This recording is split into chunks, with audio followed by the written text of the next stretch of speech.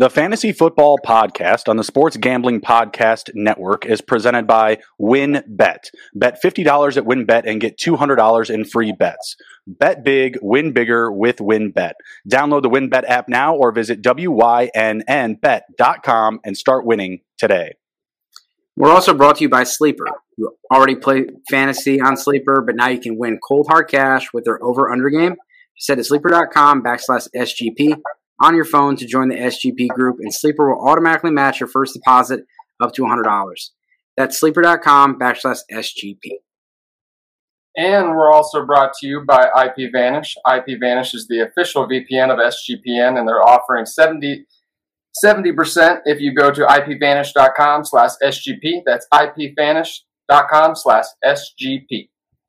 And be sure to check out our new Discord server, the perfect place to interact and sweat out bets with the entire SGPN crew. Just go to sportsgamblingpodcast.com/Discord.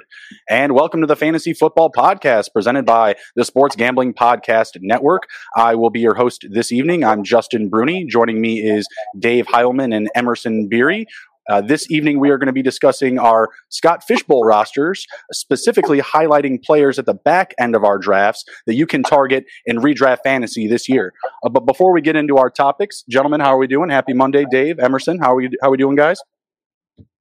I'm doing great. Buddy? Oh, sorry to interrupt you, man. No, you're good. You're good. I'm doing great. We had an article coming out about the QB breakout. I'm doing a mini series about breakout candidates. And then I had Justin Henry on, so that'll be coming out here soon. I'm talking about some of his breakout candidates, their redraft draft guide, and some of my breakout candidates for quarterbacks. Good stuff. Good stuff. Emerson, I know you dropped an article the other day. What have you been working on? Yeah, I was trying to write a short blurb on the top 10 redraft running backs, but I ended up turning it into like a 2,500-word article. So, yeah, I did some went a little bit more in depth, just covering the top 10 running backs, like I said, helping you through the first couple rounds of the draft. I won't get you too deep, but those are some of the critical decisions to make there. Good stuff. Good stuff. Did you get any of those guys on your Scott Fishbowl roster? Anybody that maybe you would have, gotten a better value based on your own rankings? Well, I have Javonte Williams, number 8, and I got him at RB14 on my Scott Fishbowl. So I'll take that right there. I think that's getting him at his floor, and I'm very, very happy with that pick. I'm very happy with my Scott Fishbowl pick. I made one critical mistake that I think it might cost me, but I'm really happy with my roster overall. Dave, do you want to take a guess at what the mistake may have been? I think I have a guess. Yeah, I have to look at the team a little bit more to figure out what that guess or what that might be. But right off the bat, did not pick a tight end until the 13th round. That might have something to do with it, but I know we're going to talk about our one mistake later, so I'll talk a little bit more in depth there, I suppose. I'm going to take a stab at the 7th pick. I'm going to go Amari Cooper. Just that run of tight ends there, or that run of receivers you had. Excuse me there. Oh, I'm very happy with Amari Cooper. Actually, whether it should happen or not, I think Deshaun Watson is probably going to get a lighter suspension than people want. And I think Amari Cooper is going to be a big value in the second half of the season. Okay, and I think there's going to be some names that we discuss at the back end of the draft as well that kind of fit into there. If Deshaun Watson winds up playing more games than expected, these, a couple of these guys in the back end, they're going to have some value. But let's just dive right into it. The first topic that we have up here for reviewing our rosters is what pick you wish you could take back or what pick you regret. I really don't have any. I guess my draft started off kind of interesting, and I guess I just felt a little bit sour not taking a quarterback in the first round. But Cooper Kupp went 101, and I was 102. So I just felt like, let's keep riding the position player. I'll take Jonathan Taylor. Screw it, If I had the 101, I probably would have taken Taylor. I was like, oh, Josh Allen will fall into my lap. It's fine. He did again, but Jonathan Taylor there, I just couldn't say no. But then I wound up with, Kirk Cousins, Carson Wentz, and Jared Goff.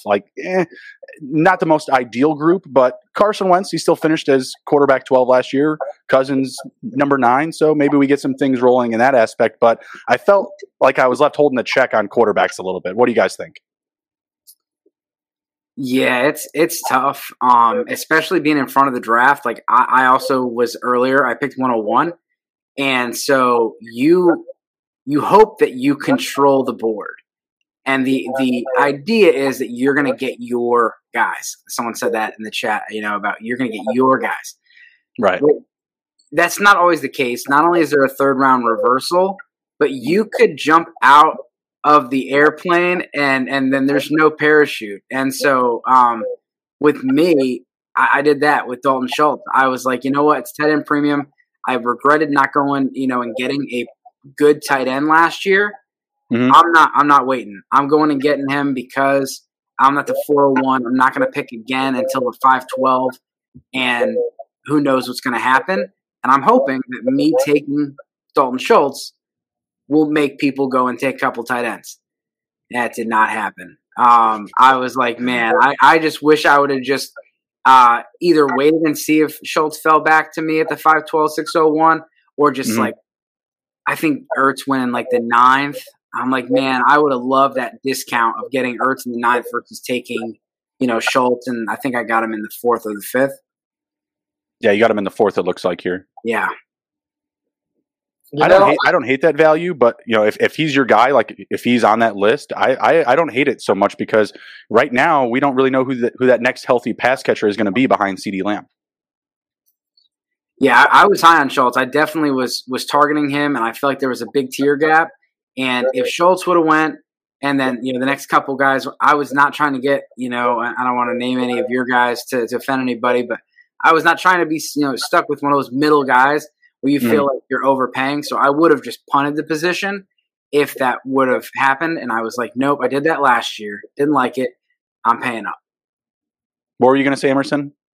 No, I was just going to say that, the only reason I might have gone Josh Allen with that number 2 pick is so I wouldn't have had to take Carson Wentz in the 3rd round. That always kind of things. But not a bad strategy. He could absolutely have a high completion percentage which helps in the Scott Fish Bowl. He's going to make those critical mistakes, but sometimes those don't show up on the stat sheet as much with Carson Wentz. So I think he'll be good. I like your team a lot, actually.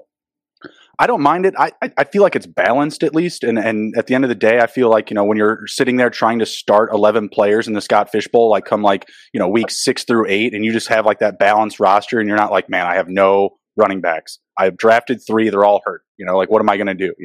So I feel like I have some decent exposure. I also don't really love how I chased Chase Claypool in the 12th round, but I'm a fan. I'm a Notre Dame guy. Oddly enough, me and Dave both drafted Chase Claypool in the 12th round. That was interesting. I got him at wide receiver 50. He got him at wide receiver 52. Big difference, though. I already had Deontay Johnson. I think the offense takes a step forward, but I may also be carrying a little bit too much Steeler baggage there. But in the event of either one getting hurt, obviously that would flood the value for the other. So I don't hate it at the end of the day. And at wide receiver 50, like I fully invest in just drafting the best player available. And at that time, I felt like Chase Claypool was the best athlete there. Someone that, given the opportunity, they could have a really productive season. Any mistakes you want to highlight, Emerson? Maybe that one that we were talking about to start the show. Well, I took a gamble. I'm in a big tournament like this, I'm assuming that I'm right with my first pick. So I'm assuming I'm just going to go in with the assumption I nailed my starting lineup and everything. So I was going to go with a different strategy. Try to go with get some big time kicker ones because they have a premium in this league. Try to maybe if a player goes down, have a plug in play. If I have a great lineup other than that, maybe one of those guys is actually a difference maker I can start on a regular week. But I took Evan McPherson thinking I was going to start a kicker run, and I didn't. And then and then Pat Freiermuth and Tyler Higbee got taken before my next pick, and then I took Hayden Hurst in the 13th round, and I think I'd be much happier with my team if I would have pulled the trigger on either of those 2 tight ends, sure. and then got a kicker with my next pick, and I think that would have made me feel a lot better. So that was just one mistake that I wish I had back, but hey, you stuck with it though. You doubled down on it. You were like, 1 kicker? No, I'll take 3 more. Yeah, so you know what? Like, here's the thing. Like, Jameson Williams and in those type of guys, like Van Jefferson in those range. These guys are all kicker ones who were scoring, between 10 and 15 points a game last year. If they hit their projections this year. And, that's, I think, the ceiling of a guy like, not Jameson Williams. I'm sorry, Jameson Crowder is what I meant to say. But, Jameson Crowder or Van Jefferson. I would say that's their ceiling anyway. So I'm going to go ahead and take the kicker there, somewhere who I actually know is going to produce that. So, that was kind of my thought process behind it, kind of just assuming I nailed my earlier pick, but I did go with the kicker heavy strategy. I was just about to get into like your the strategy that you imposed. It's kicker heavy strategy. It's not a common one used, but it's a strategy nonetheless. Any strategies that you guys imposed when you came into the draft? You're like, oh, I'm going 0 RB. I've been doing my mocks. I feel really comfortable, going in this, one direction, very firmly. Or were you guys more flexible, playing it by draft flow? Anything at all? I went with a balanced roster, just like you did. I did not want to walk out of there. I didn't want to go and make too many reaches. So, I tried to go with a balanced roster. And, I did some mock drafts, and I didn't like how it worked out when I went QB from the 101 spot. So I was like, I'm not going to do that. And then 15 out of the first 20 picks were quarterback. And so I'm like, crap. What am I going to do? And Austin Eckler fell, and I was like, you know what? The third round reversal, I don't know what's going to happen. He's my number 2 running back on the board. Let's go. Let's just get my boy Austin Eckler and see how things go. And, I took a gamble on my second quarterback position, and I may not be done with quarterback if hopefully my league mates aren't listening to this right now. But I may not be done with quarterback, trying to hedge my bet there in Cleveland. But I did take Deshaun Watson, and I think that's it's a risky pick that can either be a big payoff or can cost me a lot. So you're sitting at 17-12 now. What quarterbacks are available? Jimmy Garoppolo. Okay. Is someone that I'm interested in, and I think that kind of hedges my bet in Cleveland. There's also some other options in case someone were to get hurt or anything. I don't think he's necessarily going to be the San Francisco starter. I don't necessarily think he goes to Seattle, but if Trey Lance got hurt, Jimmy Garoppolo has a huge ceiling that other quarterbacks wouldn't have. Geno Smith is also available. I think you might have one of the Desmond Ridder might be available as well. Would you consider going Sam Darnold? You drafted Baker in the 10th. Would you just hedge your bets with that quarterback room? Yeah, I could. That'd be kind of I'll go later on that one, but yeah, I could. Right, yeah. Man, I just don't see Jimmy on a bench this year. That's a starting quarterback. I just can't. I know no one's traded for him yet, but man, I just can't see him on a bench all year. I think that's a big value pick there if you were able to get him. With the starters that are available in the league, like the guys that are actually starting, like when you're talking about Marcus Mariota being a starter, Geno Smith being a starter, I agree with you. It feels like he should be somewhere in a room, either at least competing or being very close to starting. So I fully agree with that. There's been rumors about the Giants. There's been rumors about Houston. I don't think the Giants do it. I don't think they have the capital as far as they don't have the cap space, and they're not really moving in that direction. I just don't see that happening. But Houston would be interesting. They have draft capital that they could burn. They have cap space, and it would crush a lot of people that drafted Davis Mills. I don't see Seattle being an option just because unless he got cut. But Cleveland is interesting. I just don't know because Cleveland would have to give something up. But in this scenario where Deshaun Watson is suspended for an entire year, I don't think Cleveland just goes with Brissett all year. I put a poll out there earlier. Is it going to be Minshew or Heineke or one of these other guys? So I'm looking at it, and I may take 2 swings here at the turn. If Will Fuller and Jimmy Garoppolo are available, I may pick those guys up, and I'm shooting for upside at this point. If you go and get one of these guys because they're projected to be the highest, like a Corey Davis or something like that, you're never really going to want to start them. I'd rather, grab an Alexander Madison or a Jimmy Garoppolo or one of these guys that in one play could be an instant starter.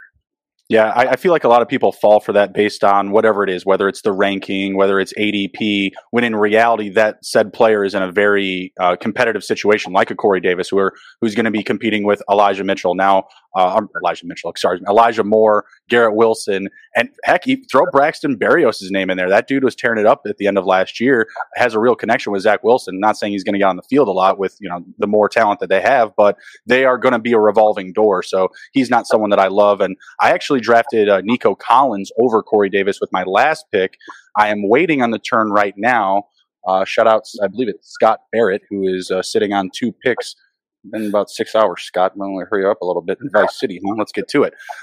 So I just took Nico Collins over Corey Davis, and I don't think the situation's better. I don't think he has a better quarterback. I don't think he has a better offense, but he has less competition for touches, which I like a lot. I like snaps. I like my guys on the field, and there also is a little bit of upside, size, athleticism, speed, another year in the system. So, and at this point in the draft, around 17 plus, 18 plus, you're just taking shots. You're just trying to call your shots and trying to get a couple of guys that you could potentially start, whether it's on bye weeks or filling in for injuries. Yeah, and just to set the table a little bit, I mean, not everyone on here is playing in the Scott Fish Bowl. I'm assuming if you've tuned in that you are. But even though you're in the Scott Fish Bowl, you may not have looked at the settings. There's 3 receivers. And then going back to Emerson's kickers, you can flex a kicker. And there's you get 3 points for making the field goal, but you also get, scoring. If they have a 37-yard field goal, that's, you're going to get additional points for that. So, there's definitely advantages to some of those things. And you have to know your scoring in any league. That's like the number one rule for any league, but especially in something like this with the Scott Fish Bowl with all the eyeballs on it. Right. I believe Scott increased the scoring for kickers this year. Yep. Did that play a role for you, Emerson? Yeah, and like I said, just the guys in that range, I thought their ceiling was about where these kickers are going to be at, scoring 10 to 15 points a game. And if one of my 7 top wide receivers goes down with it, one of them goes down with an injury, I'd rather just throw in one of those guys, plug and play guys who's going to give me 10 to 15 points. And if I'm trying to win a 3,000 person tournament, I got a hit on all my picks anyway. So if the rest of my team's playing great, somebody goes down, I can plug in a player who's going to get 10 to 15 points a game. I'm pretty happy with that. And I took 4 guys who I thought could all potentially be top 3 kickers and everything. Potentially score 200, 210 points on the year. So that was kind of my thought process behind it. But yeah, and you know what? Kickers aren't getting hurt, man. They're not going on IR. You know what I mean? Like they're going to be around. They're always going to be there. So if you're just trying to fill in points, it can work. It can work. Before we get into some of the similarities in our drafts here, what pick was your favorite? When you hit the draft button, you were just like, nailed it, value, bring it home. What was your favorite pick, guys? For my favorite pick, I would have to go either with Javonte Williams at the RB14 or Breece Hall at the RB20. I'm pretty happy. I'll probably go with Javonte Williams at RB14. He finished, I think, as the RB16 last year in a horrible offense and splitting evenly with Melvin Gordon. I just can't see him finishing lower than RB14, and that would be a disaster, I think. That would be a poor season for him, I think. And but I see him getting a lot more touches from Melvin Gordon, especially as the year goes on. Melvin Gordon, I believe, is 29 years old. This is traditionally about the age the running backs fall off. I'm not going to go ahead and predict that, but I do think Melvin Gordon is going to go ahead and take more, but maybe a third of the workload as opposed to closer to 50%. And Agreed. And the Broncos are going to be a great offense. They're going to be scoring touchdowns. They're going to be on the field a lot. This is going to increase the amount of plays that he's on the field, and that's going to give, even with Russell Wilson throwing the ball a lot more than they did last year, I still think, he has a lot of carries already baked in. Russell Wilson has also never been a guy who's, been a high pass volume, and he's always been in an offense that ran the football a lot. So I expect that to continue, and I think Javonte Williams is going to be a good pick there. Yeah, I like it a lot. How about you, Dave? What was your favorite pick? It's hard to pick one. It's hard. It's like your kids. But I will say I was sweating it out a little bit over Gabriel Davis. Okay. At the 7-12, I again regretted that going early on tight end is hard when you're going early running back and quarterback. So something's gonna have to give, and that's the receivers for me. And so when I took Travis Etienne at 512, Dalton Schultz at 401, I expected tight ends and running backs to fly off the board. No, like 20 receivers went off the board, and I was like, damn, this is not good. And so I still wanted to get Travis Etienne. I got him, got Mike Williams, and then I was really sweating it out. I got Josh Allen already, so I really wanted to get that stack with Davis. And so I was happy with that. But, yeah, I was sweating it out a little bit over Gabriel Davis. I'm pretty sure that the UK folks made me sleep on it. It's terrible. I actually did auto draft a pick. We'll get to that here in a bit. But I was at like the beach, and I had made 2 picks. I made my 2 picks, and then the next day I was like, "There's no way it's going to come back to me like in the same day." It did, of course, it did. Yeah. So I did have one pick autoed. We're going to talk about that one here in a little bit. But getting to my favorite pick, I have to go with Elijah Mitchell in the 8th round. I took Jonathan Taylor at 102. Didn't take another running back until Elijah Mitchell at 802. I think Elijah Mitchell is just being completely undervalued this offseason. I feel like for a lot of folks, he's like in the RB late 20s, early 30s. Let me see if I can pull up my rankings here. I have him pretty early. I think like 3, like RB 24, I feel like. Yeah, I have him at like RB 12. This is a guy that put up 1,100 yards in 11 games last year. He was on pace for, not quite Jonathan Taylor level production, but Jonathan Taylor was like anywhere from like 120 to 140 yards per game. Elijah Mitchell was at 100 as a rookie and a run-heavy offense. If Trey Lance is the quarterback, I trust that will increase some of his running back efficiency. Typically, when you have a rushing quarterback or running-heavy quarterback, that increases the efficiency for the running back as far as yards per carry. Maybe it declines the touchdown opportunity a little bit because you have another guy that can kind of sneak one in the red zone. But I still love Elijah Mitchell in that system, that run zone system. Big gaps up the field. That's what he's designed for. I feel like that's why he superseded Trey Sermon when the day came. So I really trust him. The only thing I'm kind of worried about, obviously, is they're going to use multiple running backs. But I feel like Elijah Mitchell showed enough last year where as long as he's healthy, he's just going to get that run. So absolutely loved him in the 8th round there. Yeah, we had the running back breakout show recently with with Marcus Grant, and we brought up Elijah Mitchell and talked about him. Ralph from FF Faceoff was really excited about Elijah Mitchell this year. That range, absolutely. Why he can't. I don't feel like especially if he's the starter, and he will be. I think that's a great pick. So nice one. Yeah, I felt really good about that, especially when I wasn't quite sweating it. Like I liked the running backs that were still available. Even in the back end of my draft, I was able to get J.D. McKissick and Darrell Williams in the rounds 15 and 16. Those two sat there at the very top of the chart for almost 3 rounds. I was very, very surprised that I was able to get both of them. The reason I didn't draft them earlier was because they're just both sitting there. I couldn't get at least one of them. But when it came to me at that hook, I was just like, how can I say no to these guys? They have such high potential to be PPR monsters. So I felt good about what I was able to shore up my running backs with. I felt good about that. Anything you guys want to add before we switch over to some of the back end values, some of the guys that we can target at the end of our drafts in deep formats? Well, I don't know if these guys are at the end of the draft. These are more of the middle. But one of my others, if you got Austin Eckler. Getting Isaiah Spiller is definitely an insurance policy that I would recommend. And I think he's got standalone value as well. So that was another one of my favorite picks from my team, just because I was able to, help my investment on Austin Eckler that early. Because when you invest in running backs early, that can make or break your team because of the likelihood of them getting injured. I was picking between him and Dameon Pierce. And again, these guys are just all in love with receivers.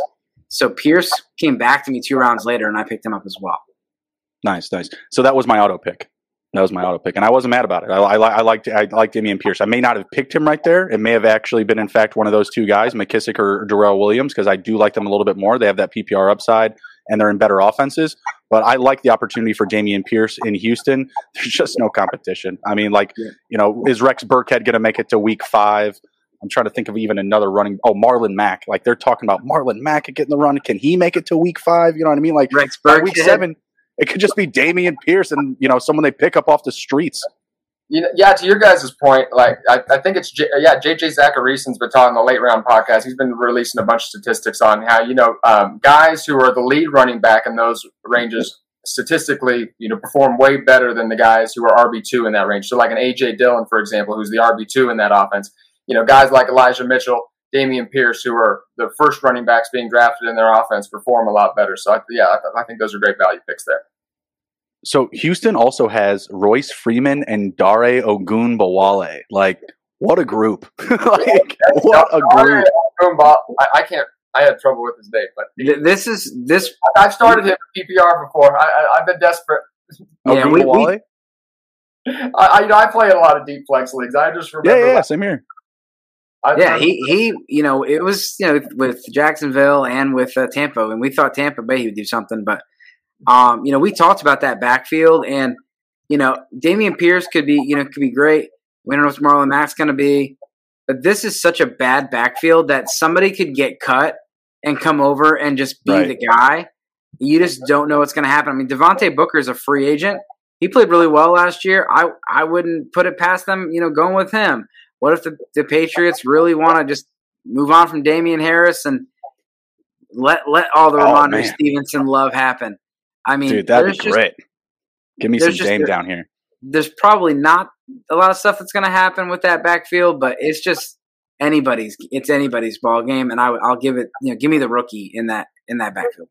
Right. Yeah, it doesn't ever make sense to me that the teams don't roster like the best backs. It feels like, somebody goes down with an injury and they hire some guy off the street to suddenly be a starter. It's like, why didn't you just roster that guy to begin with and we would have known? It's just like, it drives me crazy. I don't get it. Was Tyson Williams for the Ravens signed off the street last year, or was he drafted? He was on the team. No, I don't know. I don't know. I think he might have been like a practice squad guy that got right. But he only had a few good weeks, and then they brought in Devontae Freeman. So you know what I mean? It's like I don't know. Yeah, that's exactly what I'm saying. Just like he's these on guys the Colts now, bagging groceries. Now they're running with balls. Like it's crazy. I love it. Alfred Morris did it for years. Alfred Morris, right? Just like somebody gets hurt. Bring in Alfred Morris. Here we go. So. Oddly enough, so Dari Gumbawali last year in weeks 16 and 17 in the fantasy playoffs had double-digit fantasy points. And that's what I started. Yeah, exactly. And Rex Burkhead on that same roster, he got me into my fantasy finals last year. I think he had like 25 or 24 fantasy points the week before the finals. And then, of course, I leave him in and does nothing in the championship. That's to be expected, right? Also, the week that Antonio Brown decided to throw a temper tantrum. Not ideal. Not ideal. All right, we are going to take a short break, and when we come back, we're going to be discussing the deep values here. Rounds 12, rounds 15 plus, and Scott Fishbowl. And obviously, this is going to be valuable information to you in your deep fantasy format. So, just a quick word from our sponsors, and then we're going to get right back to it. Make sure to get down on the WynnBET Bet 50 to win $200 promotion, where $50 bet qualifies you for up to $200 in free bets. Also, be sure to check out the Ultimate Fantasy Football Experience. If you bet $500 plus in the WynnBET Sportsbook or Casino before July 31st of this month, you'll be entered to win the Ultimate Fantasy Football Draft Experience hosted at Encore Beach Club, including a 2-night stay at Wynn Resorts for you and your entire league. Multiple entries are allowed. There's so much to choose from, and all you have to do is download the WynnBET app or visit wynnbet.com to get started. Offer subject to change, terms and conditions at wynnbet.com. Must be 21 or older and present in the state where playthrough WynnBET is available. If you or someone you know has a gambling problem, please call 1-800-522-4700. SGPN is also running a free HR Derby contest exclusively on the SGPN app. Winner gets a $200 gift certificate to the SGPN store. And don't forget to check out the SGPN Discord, the perfect place to interact and sweat the bets with the entire SGPN crew. Just go to sportsgamblingpodcast.com/Discord. Hashtag live reads. Let's go. All right, we're moving on here. We're getting into the best value picks from rounds 12 plus. Emerson is done with his draft. Dave and I are both in round 17 plus, so we definitely have some skin left in the game here. Let's start off with the quarterback position. Guys, name me a quarterback in rounds 12, 15 plus that you feel like you might be able to rely on, to come in and either fill in an injury or just take off with the opportunity if allowed.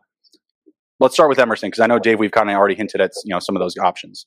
I didn't end up taking one because I went 2 quarterbacks in my first 2 picks, so I didn't take a third quarterback. But who I did see available was Marcus Mariota and Jimmy Garoppolo. I would definitely take either of those guys.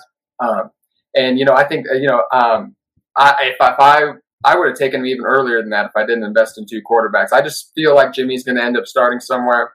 And, Marcus Mariota, he's still a starting quarterback. And, once you get to rounds 14, 15, that's just he's just being passed up because people already took their quarterback. So I think both those guys are, about the only viable starters I've seen at that point. Sam Darnold could beat out Baker Mayfield, and both of them I think are available about that point too. So there's a few starters left. Minshew, if you're desperate in the 20th round, if I was highlighting a backup, maybe you could potentially be there. But those are some of my players, I would say. Yeah, if you're the Lamar Jackson owner, you definitely want to get Tyler Huntley. But anyone, he's someone that is shown that he can be fantasy viable. So I think, and Lamar Jackson's rushing quarterbacks, they're, same thing with Jalen Hurts. I mean, it's almost like you want to handcuff him. So getting Minshew and Huntley and those kind of guys who are on solid offenses, and we've seen fantasy production before. And then again, going back to Jimmy G, I think Jimmy G he's still available in mine, so he's probably still available in a lot of leagues. Yeah, absolutely. I love all those picks. I'm going to throw out Geno Smith and Taylor Heineke. Geno Smith, just another starter. Right now, he's available in round 17. I am up in another 2 picks here. I already have 3 quarterbacks. I'm not really in a situation where I feel I need to attack that position again. And if I do, it'll probably be my last pick, who leads me to Taylor Heineke, who I drafted with my last pick last year, and he was a bench guy. Those opportunities can, come home for you. Obviously, Fitzpatrick had to get hurt after like one play. That's kind of a freak situation. But, going into last season, that was all the talk with Heineke. Oh, do you remember him in the playoffs? He really showed all that effort against Tampa Bay, and he has this opportunity to be the next guy, even though they brought in this kind of like elder statesman, journeyman, and Fitzpatrick. And boom, it only took a couple of plays, and my last pick, skyrocketed in value, right? So listeners, don't be afraid to take those shots. Don't be afraid to, take some chances, with a Sam Darnold. Heineke, I'm, saying in this space this year, in the opportunity that he could be traded. Maybe you see an injury in camp to, one of those quarterbacks in Seattle, or maybe we do, not get the most positive news for Deshaun Watson and there's more opportunity in Cleveland. Or maybe you see some type of swap where, Garoppolo gets moved with him or something like that. You never know. I'm not sure actually Washington can handle that type of money, but you know what I mean? We could see an injury. We could see some movement. So don't be afraid to take those shots. Heineke, he actually started off pretty well last year. He had 19 fantasy points through his first 4 games. And then conversely, Geno Smith only played 4 games, but he averaged about 12 fantasy points in the fishbowl format. So not ideal, but hey, you got to fill out the roster and you got to fill out those potential injury gaps. So I don't hate either of those options. Again, you're swimming at the deep end of the pool here. Any other guys we want to add in before we move on to running back? I think we got it. Good. Okay. All right, Emerson, what running backs are you looking at in this format this late? Deep in the ocean. I love Ronald Jones in that 12th, 13th round range. I've seen him go in the 12th round in a lot of leagues. I think he's going to be I think he's going to be the first and second down running back for the Chiefs. Mm-hmm. I think he's going to get a lot of carries, and in that offense there could be a lot of scoring. I'm not expecting a James Conner 20 touchdown season, but kind of a James Conner light type season could be in store. And that's a great value pick there. And another guy. Isaiah Spiller, we kind of talked about him a little bit earlier. I love picking him up, especially if you have Austin Eckler. But Austin Eckler, he's getting a little bit up there in age. He's just, he's a big guy, but he's small in stature, but he's big muscles. But he's shown he's been get dinged up in the past. So I let and Isaiah Spiller would be an immediate plug and play if Austin Eckler would ever go down. And he might carve out. They talked about lightening his workload a little bit, Eckler too. So I could definitely see Spiller having some standalone value as well. So those are 2 of my favorites. How about you, Dave? We definitely talked about Dameon Pierce, and I think we covered him. But Gus Edwards, there's a lot of stuff coming out with J.K. Dobbins. Yeah. And J.K. Dobbins didn't just tear his ACL. He tore his PCL. He had a meniscus tear. There's some damage to LCL. His knee had to get pretty much totally reconstructed. And he's going back and forth with Ian Rappaport today. He quote tweeted Ian Rappaport, and Rappaport said he might not be ready to go when the season starts. And J.K. Dobbins was like, I'm not starting on the pup. My recovery's going just fine, blah, blah, blah. And Ian Rappaport was like, listen, I clapped back and said, I'm comfortable with my sources. And my sources say that he may not be ready to go week 1. And J.K. Dobbins is a budding star. And why would the Ravens rush him back? They also signed Mike Davis. So if you can't get Gus Edwards, you can go get Mike Davis. they've used, because Gus Edwards is also coming off of a torn ACL. Mm-hmm. So, that's kind of a situation where you could look at, and, sounds like I'm a big fan of the Ravens here. I'm a big proponent of you need to get the handcuff for your guy. And not every backfield is created equal. So, Derrick Henry, we saw last year, they kind of had different guys doing it. But D'Onta Foreman was great behind Derrick Henry. And so kind of a two for one here. D'Onta Foreman, I think, is the guy to own in Carolina.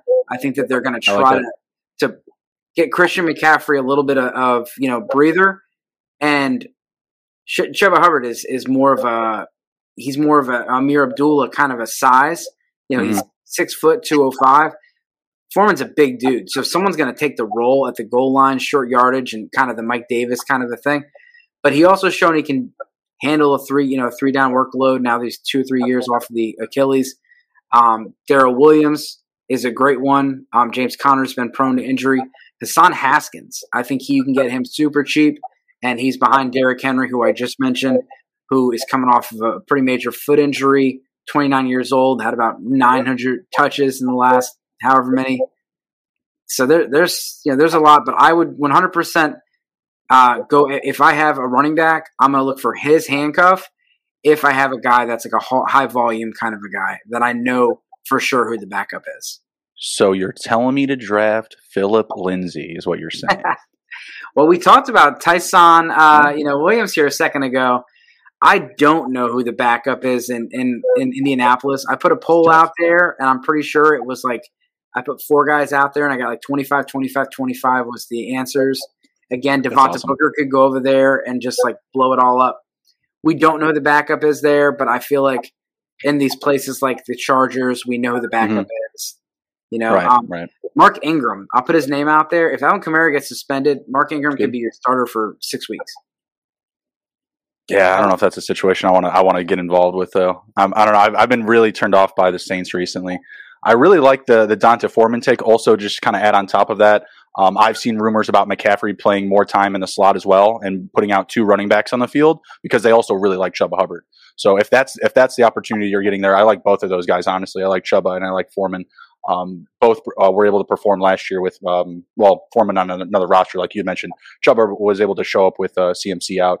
I'm going to also tell folks to not be shy about planting a running back flag in Miami. I really feel like the guys that you can get at the back end of the draft in rounds even 16 plus, Sony Michel, Myles Gaskins. I know Myles Gaskins had literally a night and day season last year. 1 minute he's hot, next second he's cold.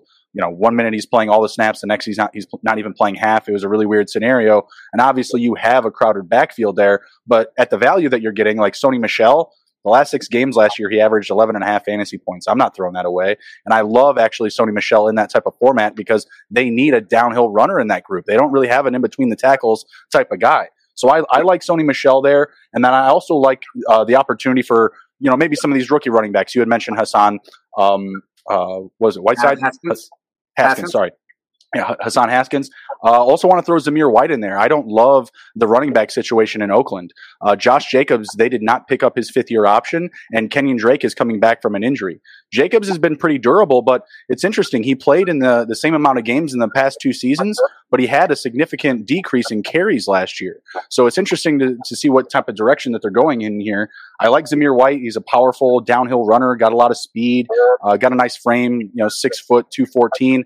Not a really agile back and probably needs to work on his pass protecting a little bit. But I feel like he's a guy, again, for the value that I'm getting, round 17 plus, I feel like he could be a starter, deep in the year, given an injury or just an opportunity.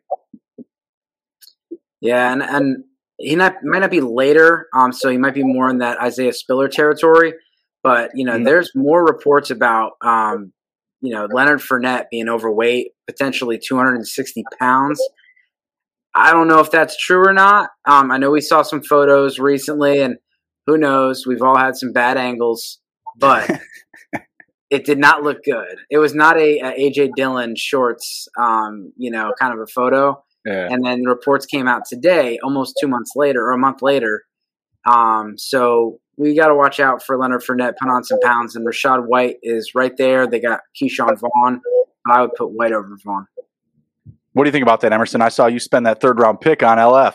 I was just about to say, like, I drafted Leonard Fournette, so I don't like to hear that he's maybe walking around with an extra pound or two. But, honestly, I'm not that worried about it. I get it could be frustrating, but I think, a guy like this, he can work it off by the end. I see where it could be frustrating. It could open up a little door for Rachaad White, but I'm still very comfortable with the pick here. I think he's going to have a big season.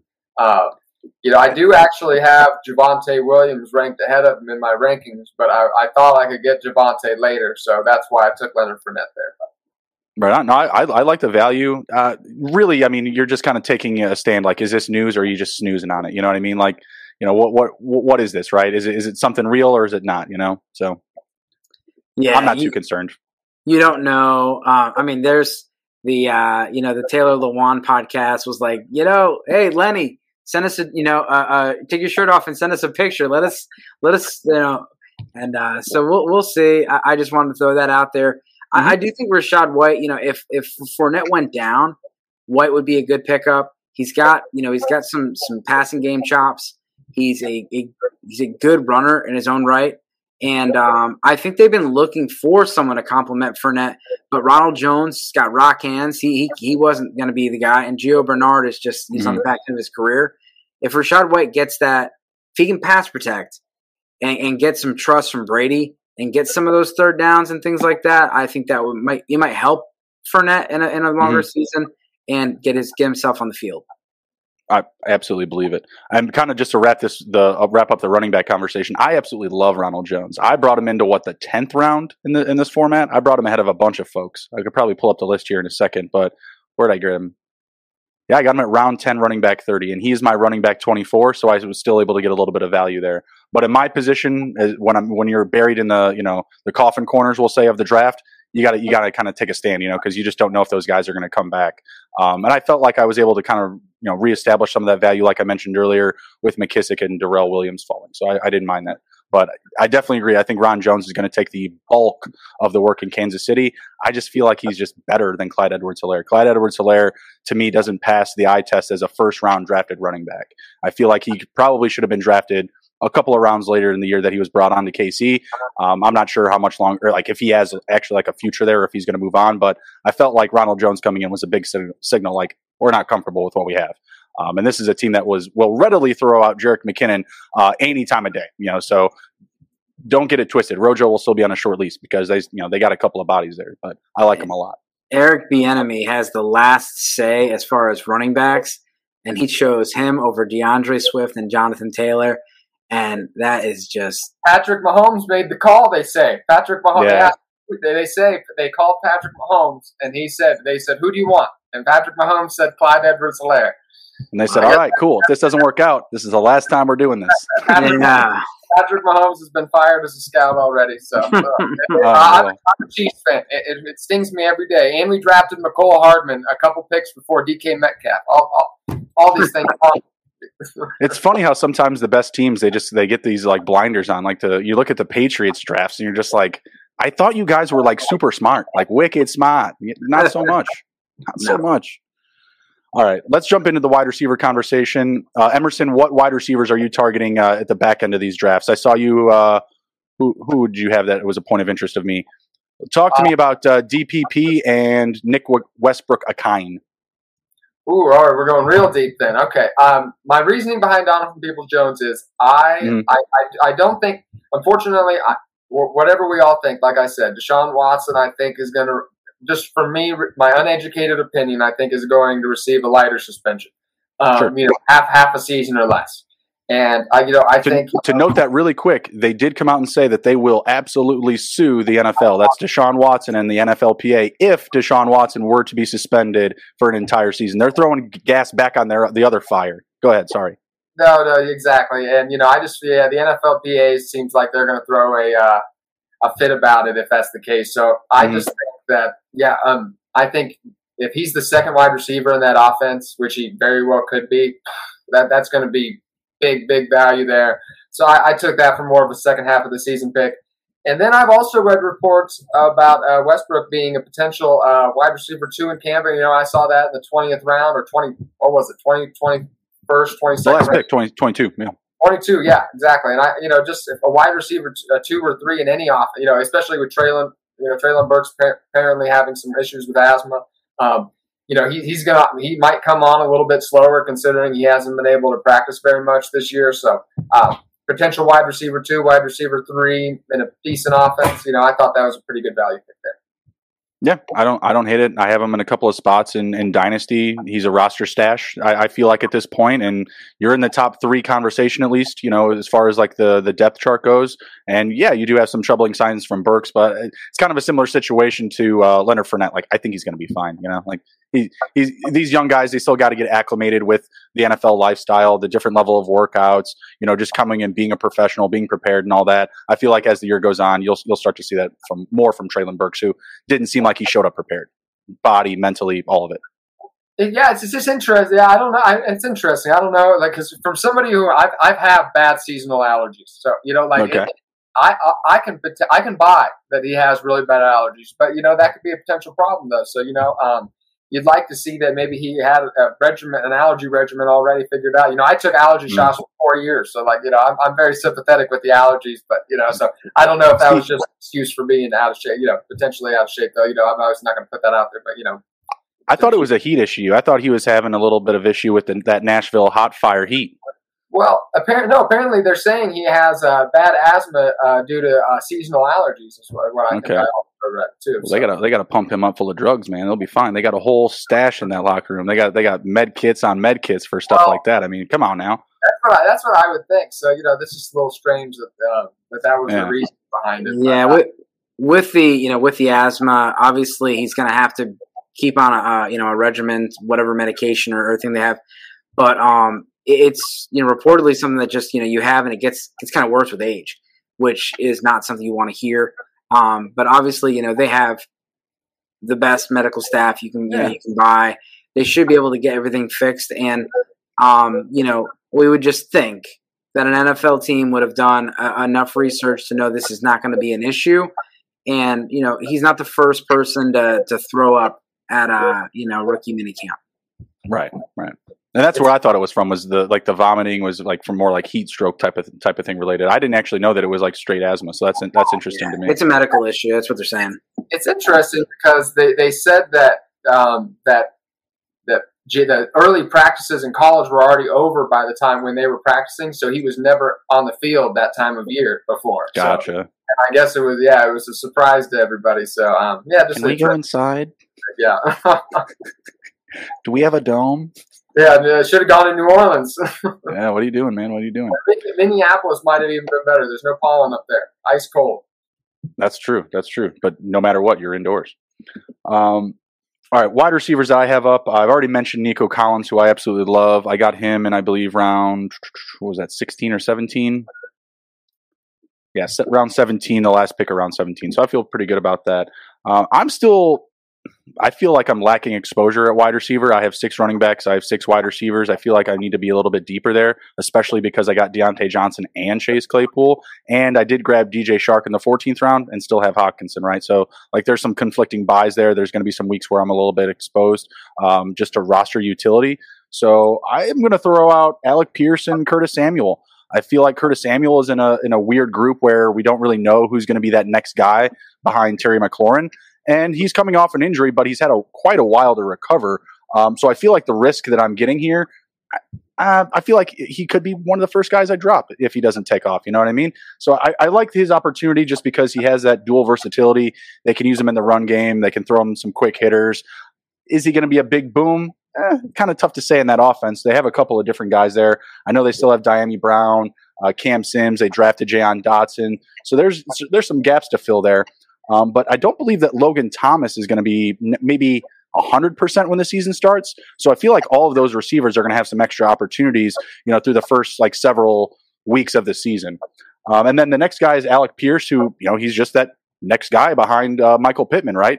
There's really not that much competition for touches. It's a very similar situation in Nico Collins. It's just that Pierce is coming in as a rookie, and you may see some of those really raw scoring weeks in fantasy, similar to what we saw from Nico Collins last year. I think the highest Collins had was 10 targets.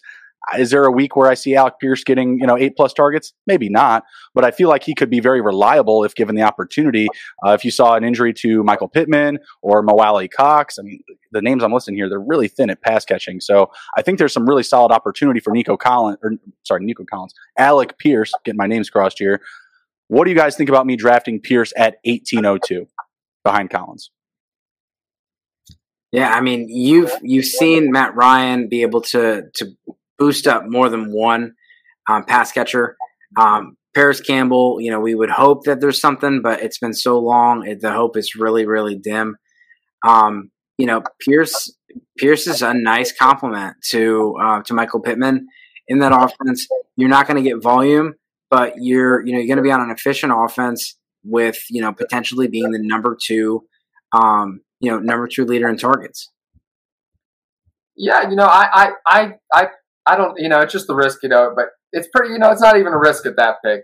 I'm not sure he's going to be the wide receiver 2 in that offense, but if he was, that you're going to have return big value on that pick. He's kind of, they kind of project him as just maybe a potential big play guy right off the bat, but so I like him more in best ball, but yeah, I think that's it's pretty much so why not?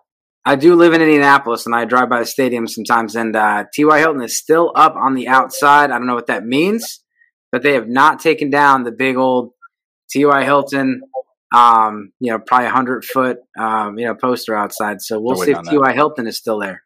So I wonder who they're waiting to take that down for. Are they waiting for Julio Jones to pick up the phone, or are they waiting for T.Y. Hilton to pick up the phone? You know what I mean? It could be one of those guys, or it could be one of the guys that I want to mention, and that's Will Fuller. Okay. So I do think Will Fuller's agent is encouraging him to wait until, there's a camp injury or something like that. And also the Deshaun Watson news. Will Fuller's been great with Deshaun Watson. The rapport's already there. There's a need in Cleveland. It would be a perfect fit if Deshaun Watson got a 4 to 6 game suspension. If Deshaun Watson were to get a 8-game, 9-game, or a year-long suspension, that's when you're talking to the Packers, the Colts, Cowboys, and anybody else that's looking for pass catchers. And Will Fuller could, have some options here, and he's not having to go through camp and beat himself up and all that. And like I said, an opportunity could arise. Unfortunately, injuries do happen. But I do think that Deshaun Watson is playing. And for people that are just sorting by projection, Will Fuller's not going to pop up. He's got a 0 projection, so he's not going to pop up for anything. So people are going to bypass him. Mm-hmm. And he could be a stash, could be nothing. But I definitely think he ends up on a roster at some point. I want to bring up Kenny Golladay. So I know Kenny Golladay was gross last year. When Daniel Jones was there, it wasn't great. It was inconsistent. But he could still easily be the number 1 on the Giants. That's not saying much, but you're getting him at wide receiver 60. So we're talking about getting number 2, the guy that's number 2 in targets at this range. Mm-hmm. He could literally be the number 1. And there's weeks where, he gave you some 6 catches for 60 yards, no touchdown. It wasn't crazy, but it wouldn't kill you. And, we got a lot of improvements in New York. If Daniel Jones plays a full 16 games, there's no way Kenny Golladay is going to go 0 touchdowns. There's some potential there. I like Jamison Crowder. I know there's a lot to talk about with Gabriel Davis, and I like Gabriel Davis a lot. But you can't put all your eggs in one basket. There is, a lot of targets out there. They need to be earned. And with Emmanuel Sanders and Cole Beasley gone, Jamison Crowder fits that Cole Beasley role to a T. He's still just 27 years old. He's been good in the past when healthy.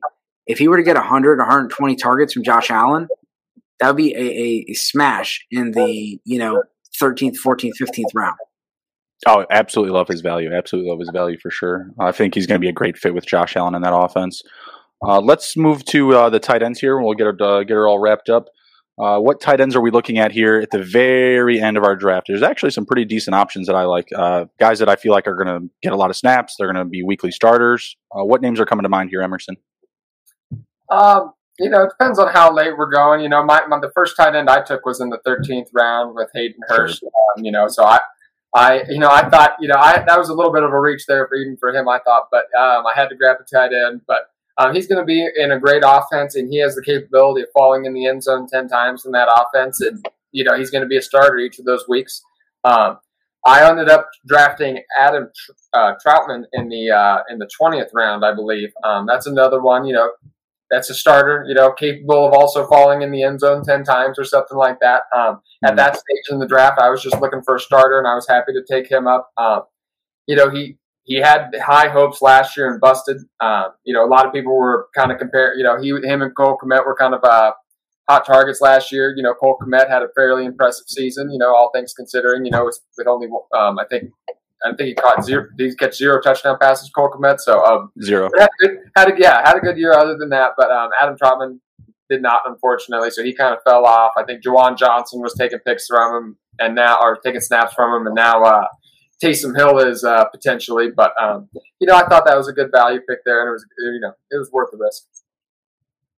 Yeah, I like it, and realistically, he's a starter. He's going to get a lot of snaps unless they, somehow make a move for somebody, which I don't believe is likely.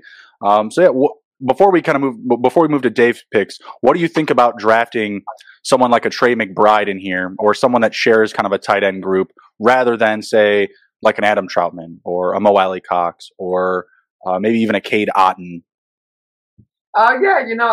I think, a lot of those guys, I was kind of, when injuries do occur, I was kind of thinking I'll be able to pick up some guys later. So I just wanted to start off the season with some starters, maybe some guys who were going to get hot right off the bat and increase in value.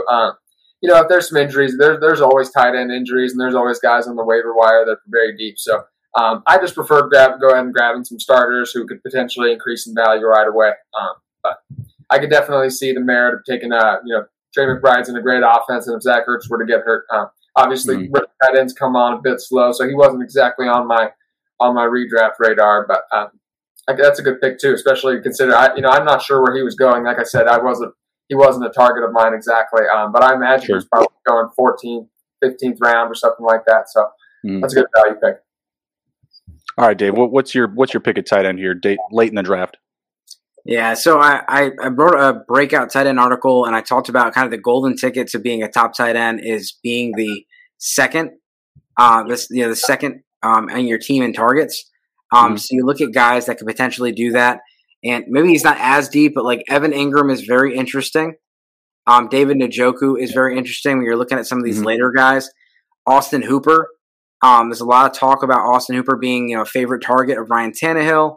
We've seen that offense with Vrabel being very tight end friendly. They just haven't really had a tight end since, and Jonnu Smith had some injuries while he was there, but he did well when he was there. So if Austin Hooper were to fall into 120 or 100 plus targets, I had a question for you guys. What about Taysom Hill being a super flex where I don't think you're going to be able to use him as a quarterback, but what happens if Jameis goes down and Trevor Siemian goes in? Does Taysom Hill go in? Is that something you guys would be trying to risk? It's really tough because I have no idea. Like you just said, you just mentioned Siemian. I didn't even know Siemian was still there. They got Andy Dalton. They got Taysom Hill. My assumption is that Taysom Hill takes on that role that we saw of him when we first were introduced to him. When he was like Endelman, when he was getting used as a punt returner, he's getting used at linebacker, running back, wide receiver. Let's put him on special teams, whatever. They were just throwing him around everywhere. I feel like they need to get their money's worth, and that's exactly what they're going to do this year. So if he gets a quarterback designation, I guess that's all right for Superflex, because at some point I feel like they will. They have changed him actually to tight end, haven't they? Yeah. He's definitely changed to tight end, so you're not going to be able to play him at quarterback. Scott's not going to change you in the middle of the Scott Fishbowl. So you would have him at tight end if he were to play in that position. It's an interesting situation. I'd probably stay away from him in this format then, because I like that roster utility and just like regular dynasty or redraft where he does have quarterback and tight end eligibility. If he's only a tight end, I got better guys, I feel like. I mean, if he were to actually get snaps at quarterback, that would be insane value, I think, at tight end. I just don't think it's likely. I think they're going to stick with Andy Dalton. I don't think. Plus, he'd have to be practicing. I don't think they're going to put him in cold off of not really practicing at quarterback. I don't think it's very likely. But I'll tell you, I remember a couple of years ago in a league where a friend of mine, it was an ESPN league, and he was able to start Taysom Hill at tight end when he was playing quarterback. And it was just like, oh, my God. Or it was over the flex or something like that. It's like, oh, geez. And there's a lot of people out there that are not a fan of Cameron Brate. They want to point to the splits last year and all that. Terrible. And they were awful. But it is Tom Brady, and it is an offense that right now potentially has Chris Godwin out for the first few weeks. Russell Gage is getting familiar. Tom Brady trusted him to throw that Lombardi at him over at the Super Bowl. He did. I might take a stab at Cameron Brate later on. I don't think he gets the volume that you want, and I don't think Troutman gets the volume you want. But Jameis Winston in the past has been very tight end friendly. Mm-hmm. He's thrown a lot of touchdowns to Cameron Brate when he was on there, but he's targeted tight ends before. Well, the Tampa Bay Buccaneers were actually third in the league last year in total targets to the tight end. Obviously, they have Rob Gronkowski. It's a little bit of a different situation, but at the same time, that's their system. That's what they've been running. So I have to feel like there is going to be some friendly fire for Cameron Brate this year. I just feel like he's just going to wind up just getting in the way of some targets and getting some easy production. There was a rumor, and I don't think this mean anything, but Kyle Rudolph. There was some rumors that Tampa Bay and Minnesota were interested in Kyle Rudolph. Sure. There was somebody. Oh, Jimmy Graham's available. I could see him getting signed down there, just only being used in the red zone. Guys like that. There's definitely some journeymen available out there. Gronk could also be back. Gronk could also just come back. I feel like there's always some type of news clip every other day, like someone close to Gronk, whether it's like a brother or Gronk himself or his wife. They're just like, well, yeah, he could do it. Yeah, he could do it. I think Gronk, the last time he mentioned it, he said he wasn't going to do it, but I don't know. When I broke down tight ends at ADP for value, Cameron Brate was definitely one of them. And that I mentioned, we have no idea what Gronk will do. He could be retired. He could go on to selling CBD or to some started THC company. Who has any idea? I thought Gronk would have gone and played for the Raiders and just hung out in Vegas. You know what I mean? But he's like, I like Tom a lot, so whatever. All right, my guys I have up here, and we're going to get out of this. I got John Bates behind Logan Thomas, like I mentioned earlier. Logan Thomas may not be ready to start the year. John Bates not going to be a big target hog, but he could be like one of those Adam Troutmans, someone that can fall into the end zone and cap on a couple of touchdowns. Also like Cade Otton, who's playing behind Cameron Brate, Ricky Seals-Jones, who really doesn't have much competition in New York with the Giants, and Mo Alley-Cox, who I think that we mentioned a little bit. These are all guys that I feel like can just collect a lot of snaps, a lot of playing time, and at the end of the day, that's all we need. Sometimes availability is all you really need in fantasy football, because that will get you your opportunities. Just being on the field, other guys getting hurt, whatever it is. These guys are all starters, other than maybe Cade Otton, but I know that fantasy Twitter is absolutely in love with him because there is a perpetuated hate apparently towards Cameron Brate. I don't really know where it came from, but it exists. It's out there. So yeah, you can throw Cade Otton on your short list as well. I love John Bates. I don't know what it is about this guy. He's just a massive, massive target. He's a massive human being. Am I crazy, guys? I like it. No, I that's another good one. I just thought, another one, Daniel Bellinger, he could be rumored to be starting as well. Rookie tight ends don't traditionally start off well, but, that's another guy I didn't even recall thinking about in the Scott Fish Bowl. And, he might just be buried down in that ADP. I'd have to go back and look, but man, yeah, if he's NFL ADP, that was a little shaky when I was looking at it. So there was definitely, if you were research, you could find some big advantages in that. So guys like that, are just buried down in there. So good value there too. Rob Gronkowski's ADP is 235. 235.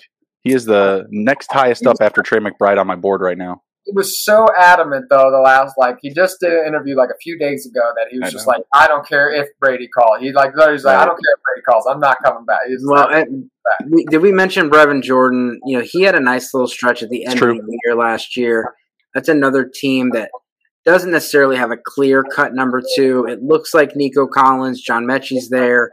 Mm-hmm. It's someone where, like I said, he already has some, built-in chemistry with Davis Mills. You're going to get him super late.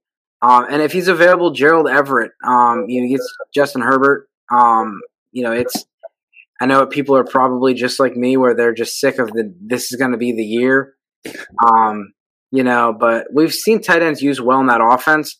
And that's another reason why I love Isaiah Spiller. They're really replicating that Saints offense with Lombardi. Mm-hmm. Mike Williams has been used very well. And, be good.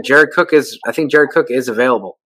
Jared, yep, there's another one, Jared Cook. That's who I was just about. I couldn't think of his name for some reason because I was about to mention that Jared Cook, they targeted him plenty last year. He just couldn't haul anything in.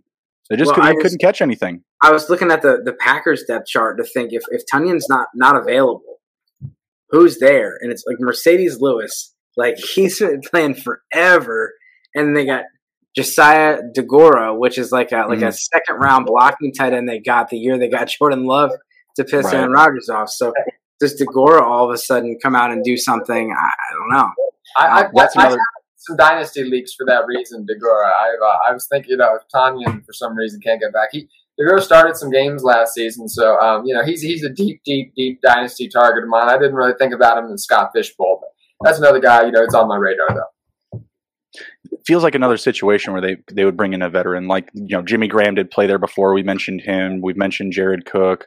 Who was the first name that you mentioned, Emerson? Oh, for the tight ends, Hayden Hurst. Hayden Hurst. No.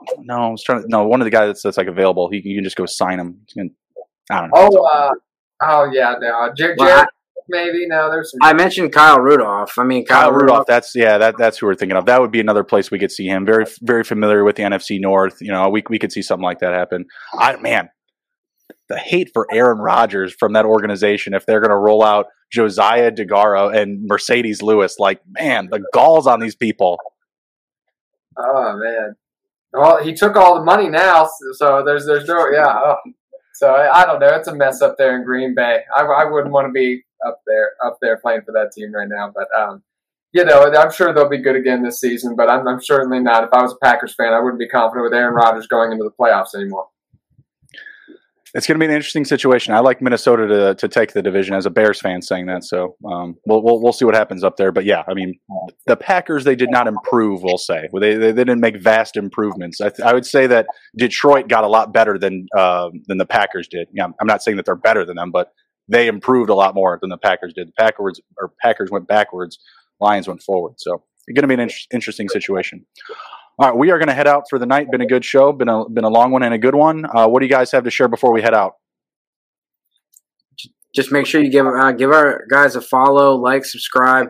SGPN Fantasy on Twitter, as well as Sports Gambling Podcast Network.